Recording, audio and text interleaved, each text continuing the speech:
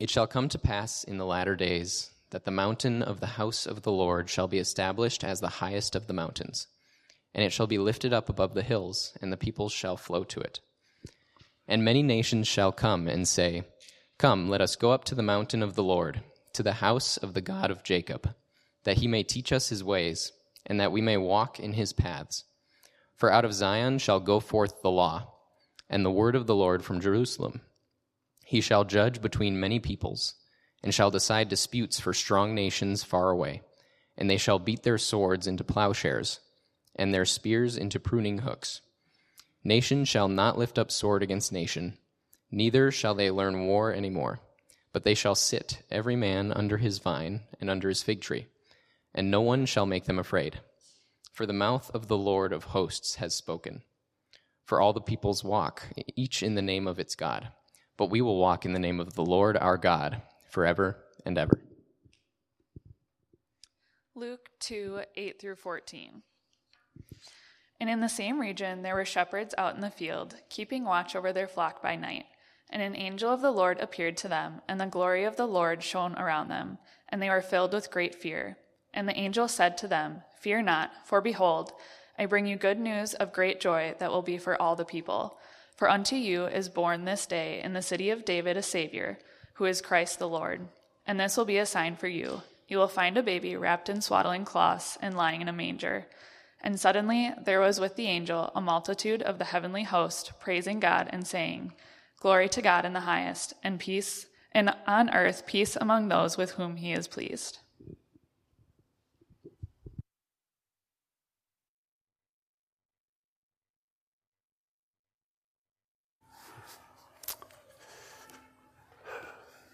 Well, hey, it's good to be with you this morning in the second week of Advent.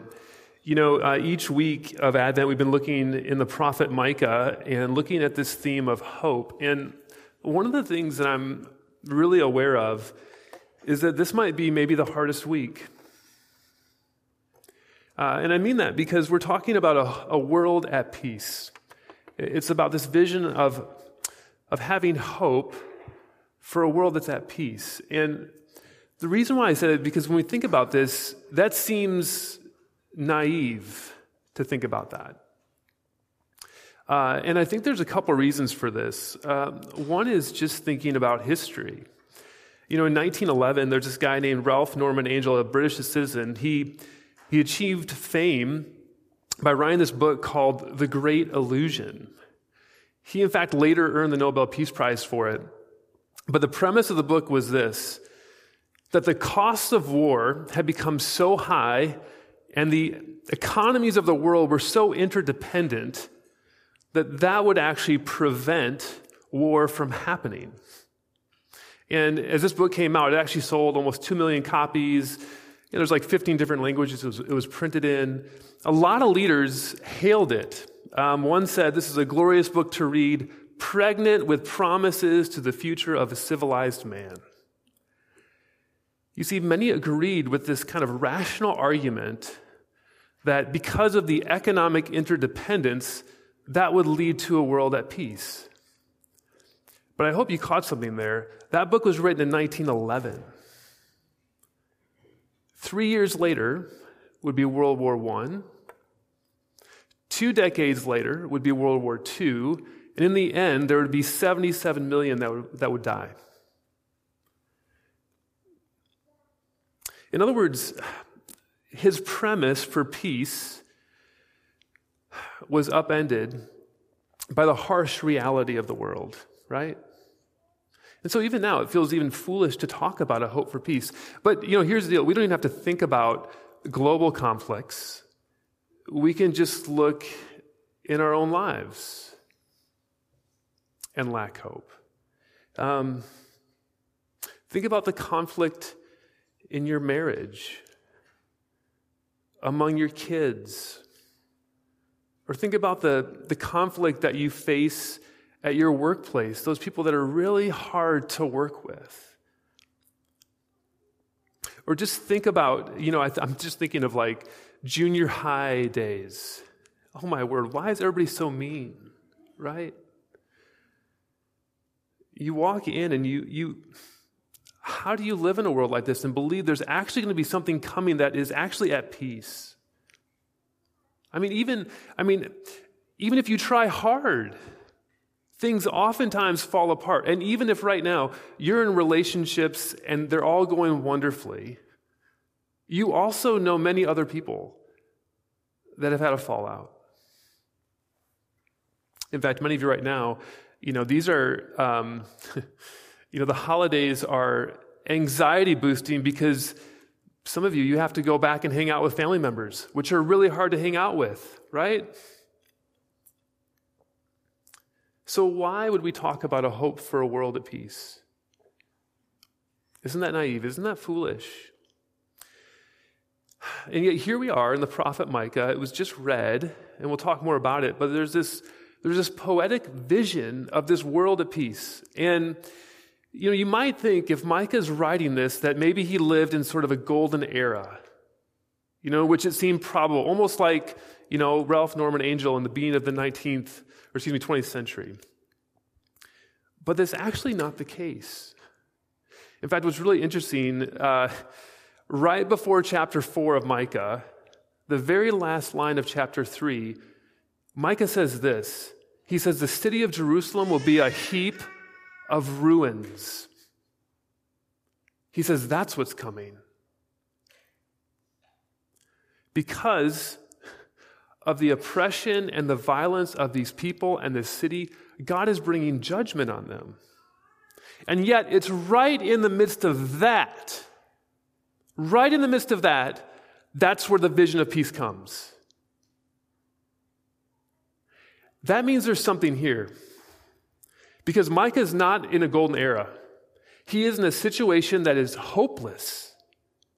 There is no reason he should think there is peace coming. In other words, think about this for a moment. If you struggle in the day in, day out realities of your world and you go, there's no way there can be peace here, Micah's your friend. He understood it. And therefore, as Micah holds out this vision of peace, it's held out in which he knows the harsh reality of this world. He is not naive, and we're going to see this is not hollow. This vision is to give honest people who feel hopeless true and lasting, realistic, reliable hope that is grounded in a future that changes them in the present moment and how they live. So this morning, do you feel hopeless? Even if you're in a moment feeling cynical, do you understand? Please listen. Because Micah gives a vision that is for us today. And he gives us 3 things to have a realistic and reliable hope for peace in a world like ours. He gives us first a vision. He gives second a promise. And then third, he shows us a walk. So let me pray and we'll get in. Father, we pray this morning, what we do not know, would you teach us? What we have not, would you give us? And what we are not, would you make us? We pray this in your Son's name. Amen. Well, look with me one more time at the beginning of Micah 4, the first 4 verses. And I want you to listen to this vision of this world at peace. He writes this: "It shall come to pass in the latter days that the mountain of the house of the Lord shall be established as the highest of the mountains. It shall be lifted up above the hills, and people shall flow to it. And many nations shall come and say, Come, let us go up to the mountain of the Lord, to the house of the God of Jacob, that he may teach us his ways, and that we may walk in his paths. For out of Zion shall go forth the law and the word of the Lord from Jerusalem. He shall judge between many peoples, and shall decide for strong nations far away. And they shall beat their swords into plowshares, and their spears into pruning hooks. Nation shall not lift up sword against nation, neither shall they learn war anymore. but they shall sit every man under his vine and under his fig tree, and no one shall make them afraid, for the mouth of the Lord of hosts has spoken. So what's going on here? Several years ago, we were hanging out with the family. This was like when all the Star Wars movies were coming out, like a few years ago. Each year there's a new one. And the family we were hanging out with, they had gone to it like the night before. And so we're hanging out with them. I still remember the father telling the son, do not tell them anything. I think it was the one where Han Solo dies. I don't know. Sorry if I ruined that for anybody, right? Spoiler. Well, the son listened to the father, didn't give any spoilers, okay? Well, Micah is a spoiler. God, through the prophet Micah here, is giving the end of the story. That's what Micah's doing here. God, through Micah, is saying this is where all things are going. This is the end. You may now be experiencing war and conflict and oppression, but Micah is saying, listen to what is coming. And what's the future? It begins with this, the imagery of a mountain. It was the symbol in that day, it was a symbol where the deity's presence was with his people. And you'll notice there's many mountains. And yet it says this, that Yahweh, Israel's God, would become the highest. It means even though there was a God for every nation, there's a day coming in which Israel's God would be raised up above all the rest, and he would become the center of the entire world. And that people like a magnet would come, and they would say, would you teach us your ways? I want to learn your ways. And it would bring about peace. Bruce Walke, one of my professors, described this vision this way. He said this, it shall be a place where education leads them into proper social relationships. That is the worship of God and the love of one another. Where music and art are inspired not by earth's confusion and cacophony, but by his order and beauty. Where politics are motivated not by a love of power, but by a desire to serve, and where economics is directed not by greed, but by justice. And because of this, the imagery continues, and it says this, that nations will take their weapons of war, swords, and they will transform them, they will repurpose them into instruments of cultivation, plowshares. Why? Because there's no use for swords anymore. Because people will come to Israel's God and they'll say, you are so wise, you judge between us. And this vision of peace leads to a world of prosperity. The picture of sitting underneath a vine. Think about this for a moment. In Micah's day, there was this incredible economic gap between the wealthy and the poor. And the wealthy were oppressing the poor. And here what we see is actually this economic disparity becomes a distribution of economic empowerment and ownership where there's free from hunger and oppression. And they're free to work their own land. In other words, do you understand what God through Micah is saying here? This present moment of hopelessness, of injustice, of oppression is saying this is where all things are going. This is the end of the story. But secondly, Micah gives a promise. In other words, how is this ever going to happen? The very beginning of verse 1, it says this, it shall come to pass in the latter days. The language of latter days, it's a technical term. It's used by Moses, firstly, in Deuteronomy. Later on in the New Testament, it's used by Hebrews and in the book of Acts. But always, it means this. It means that God is going to bring about a new era, a new epic. And it's one in which they've been in exile, but he's going to bring about an era of restoration. In other words, Micah's vision is not somehow that because economic redistribution or kind of economic interdependence is going to bring about a world of peace, but rather God is going to intervene. God is going to do something in history to bring it about. And in Luke's gospel, which we read this morning, we hear the news of this new epic. This new era has come. Do you remember the scene? The shepherds, they're just watching their flock. And all of a sudden, an angel appears.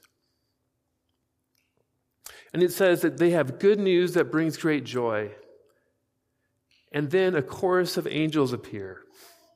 Why? Because in the city of David, a Savior has been born. And the angels, they sing this in Luke 2:14, "Glory to God in the highest, and on earth peace among those with whom he is pleased."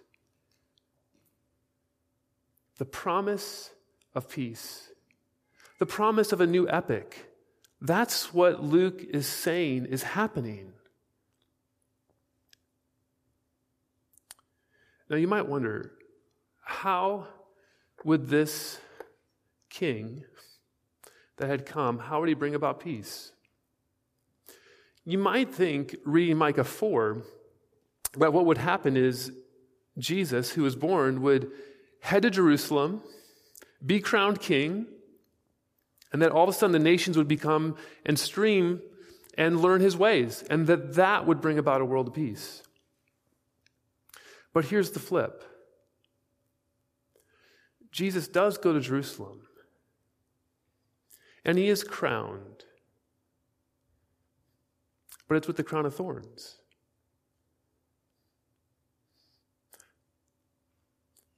How does that make sense? You know, eyewitnesses say that when Jesus was on the cross, he said this, "Father, forgive them, for they do not know what they do." And you might think at some point, maybe we need Jesus just as a model. Maybe that's what we need. You know, love is greater than hate. But you and I, we know in a world like this, we need more than that. We need more than a model. If that's all Jesus gives us as a model, then we are left with a crucified Savior. So what's happening? Because days later, here's the rumor and here's the news. Eyewitnesses say that Jesus bodily rose from the dead. And see, that's the mystery. What just happened? The Apostle Paul writes this in Colossians 1.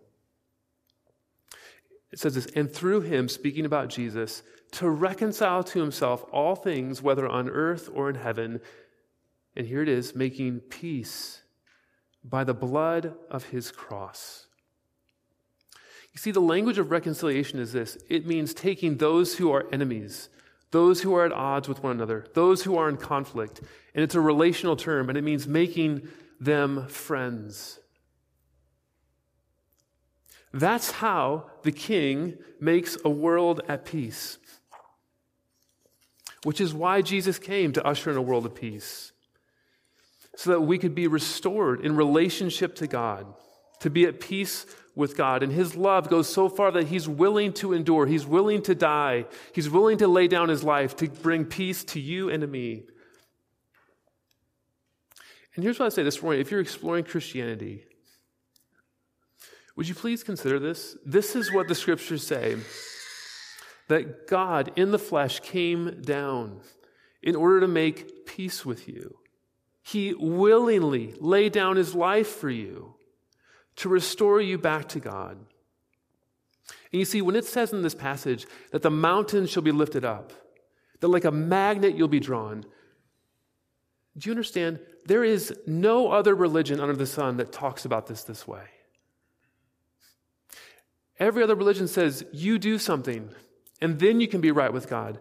But this one says, no, I have come to pursue you, and I have come to restore a relationship with you, Do you understand that? That is so different, and that's why you're drawn. Because when you see a love like that, there's nothing like it.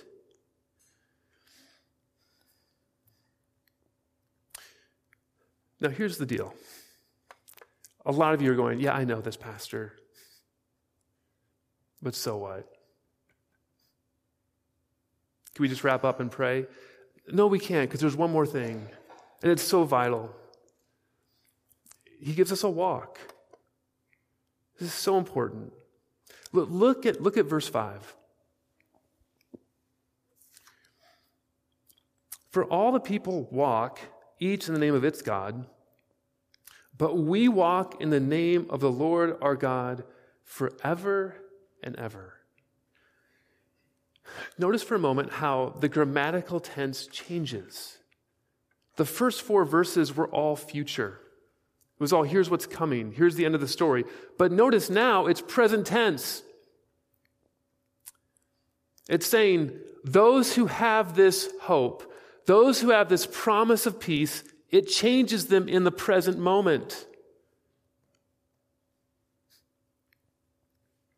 In other words, if that's where your hope is, you've already gone to the mountain and you're saying, how do I learn your ways?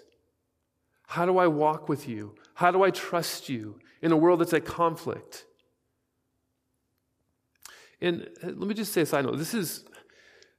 Listen, what you believe about your future changes how you live in the present moment. Because please consider this, that if it's true that we're here by accident, and someday the sun is going to burn out, and none of this matters, then it doesn't matter how you live. It doesn't. But if it's true that Christ has come, and he has died, and he is risen, and he has promised to come again, then that means the future most assuredly is one of peace and prosperity brought about by this good king. And that means in this present moment, it changes how you live. It's got to. It's got to work its way in to our relationships. It's got to work its way into our community. My good friend Bryan Gregory was reading this week. He wrote the following about this passage. It's so helpful. Here's what he writes. Every time you share the beauty of the gospel with someone who is crushed by their sin, enslaved by their addiction, drowning in their shame, and you point them to what Christ has done for them on the cross so that they can be at peace with God, you take a sword and you beat it into a plowshare. Every time you encounter hostility from someone else, and you decide to try to diffuse it with the love of Christ, you take a sword and you beat it into a plowshare. Every time you find yourself in the middle of a conflict and you decide to de-escalate it with calmness and empathy and compassion, you take a sword and you beat it into a plowshare. Every time you encounter rudeness from someone and you decide to repay it with kindness, you take a sword and you beat it into a plowshare. Every time you find yourself in a situation, everyone else's emotions are ramping up and you step into it with a calm presence, you take a sword and you beat it into a plowshare.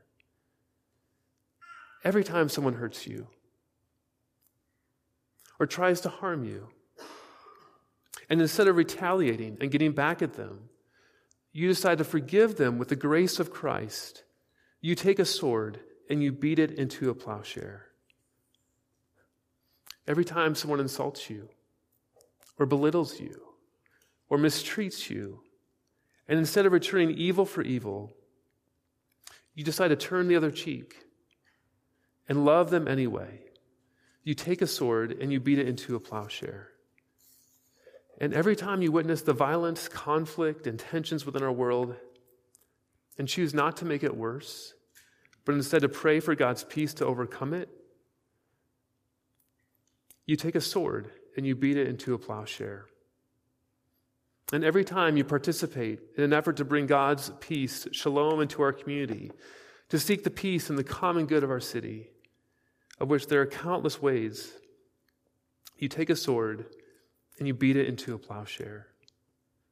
End quote. And brothers and sisters, we don't work this out with a triumphalistic spirit. This doesn't assume that every time you're in those situations, everything pans out and it's a great sitcom ending, right? It doesn't assume that. But here's what we do. We anchor our lives in this one ancient hope. That Christ has come, that Christ is risen, that Christ will come again. And we walk in our marriage, our friendships, our workplaces, our city groups, our neighborhoods, in the name of the Lord our God. And we offer a preview to all who are watching of the world that is most certainly coming. Let's pray.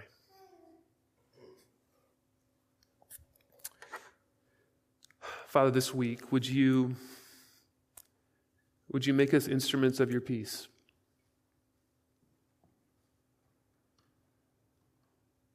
Lord, where there is bitterness in our hearts, would you sow kindness and compassion? For that is what you've shown us. Lord, where there is hurt in our lives, done to us by others, would you strengthen our resolve to forgive? Where there is brokenness in relationships,